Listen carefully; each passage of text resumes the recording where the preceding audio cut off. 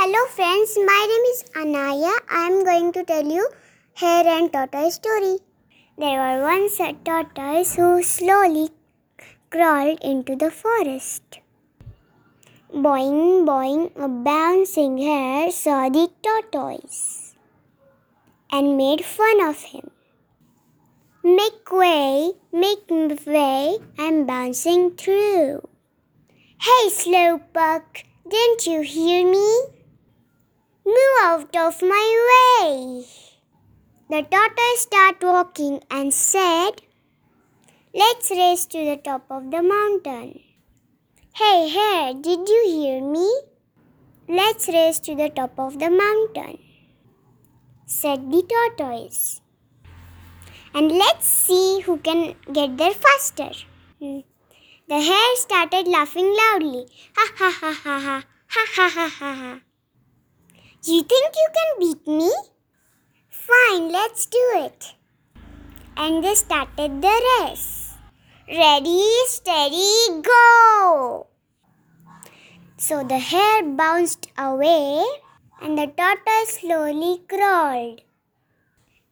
Boing, boing, and away went hare.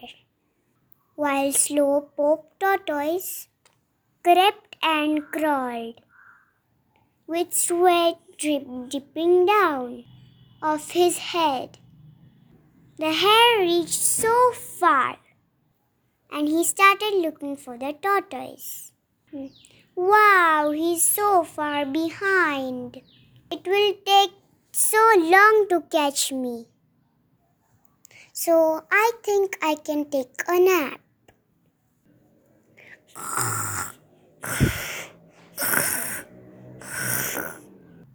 While hare slept, the tortoise never stopped walking.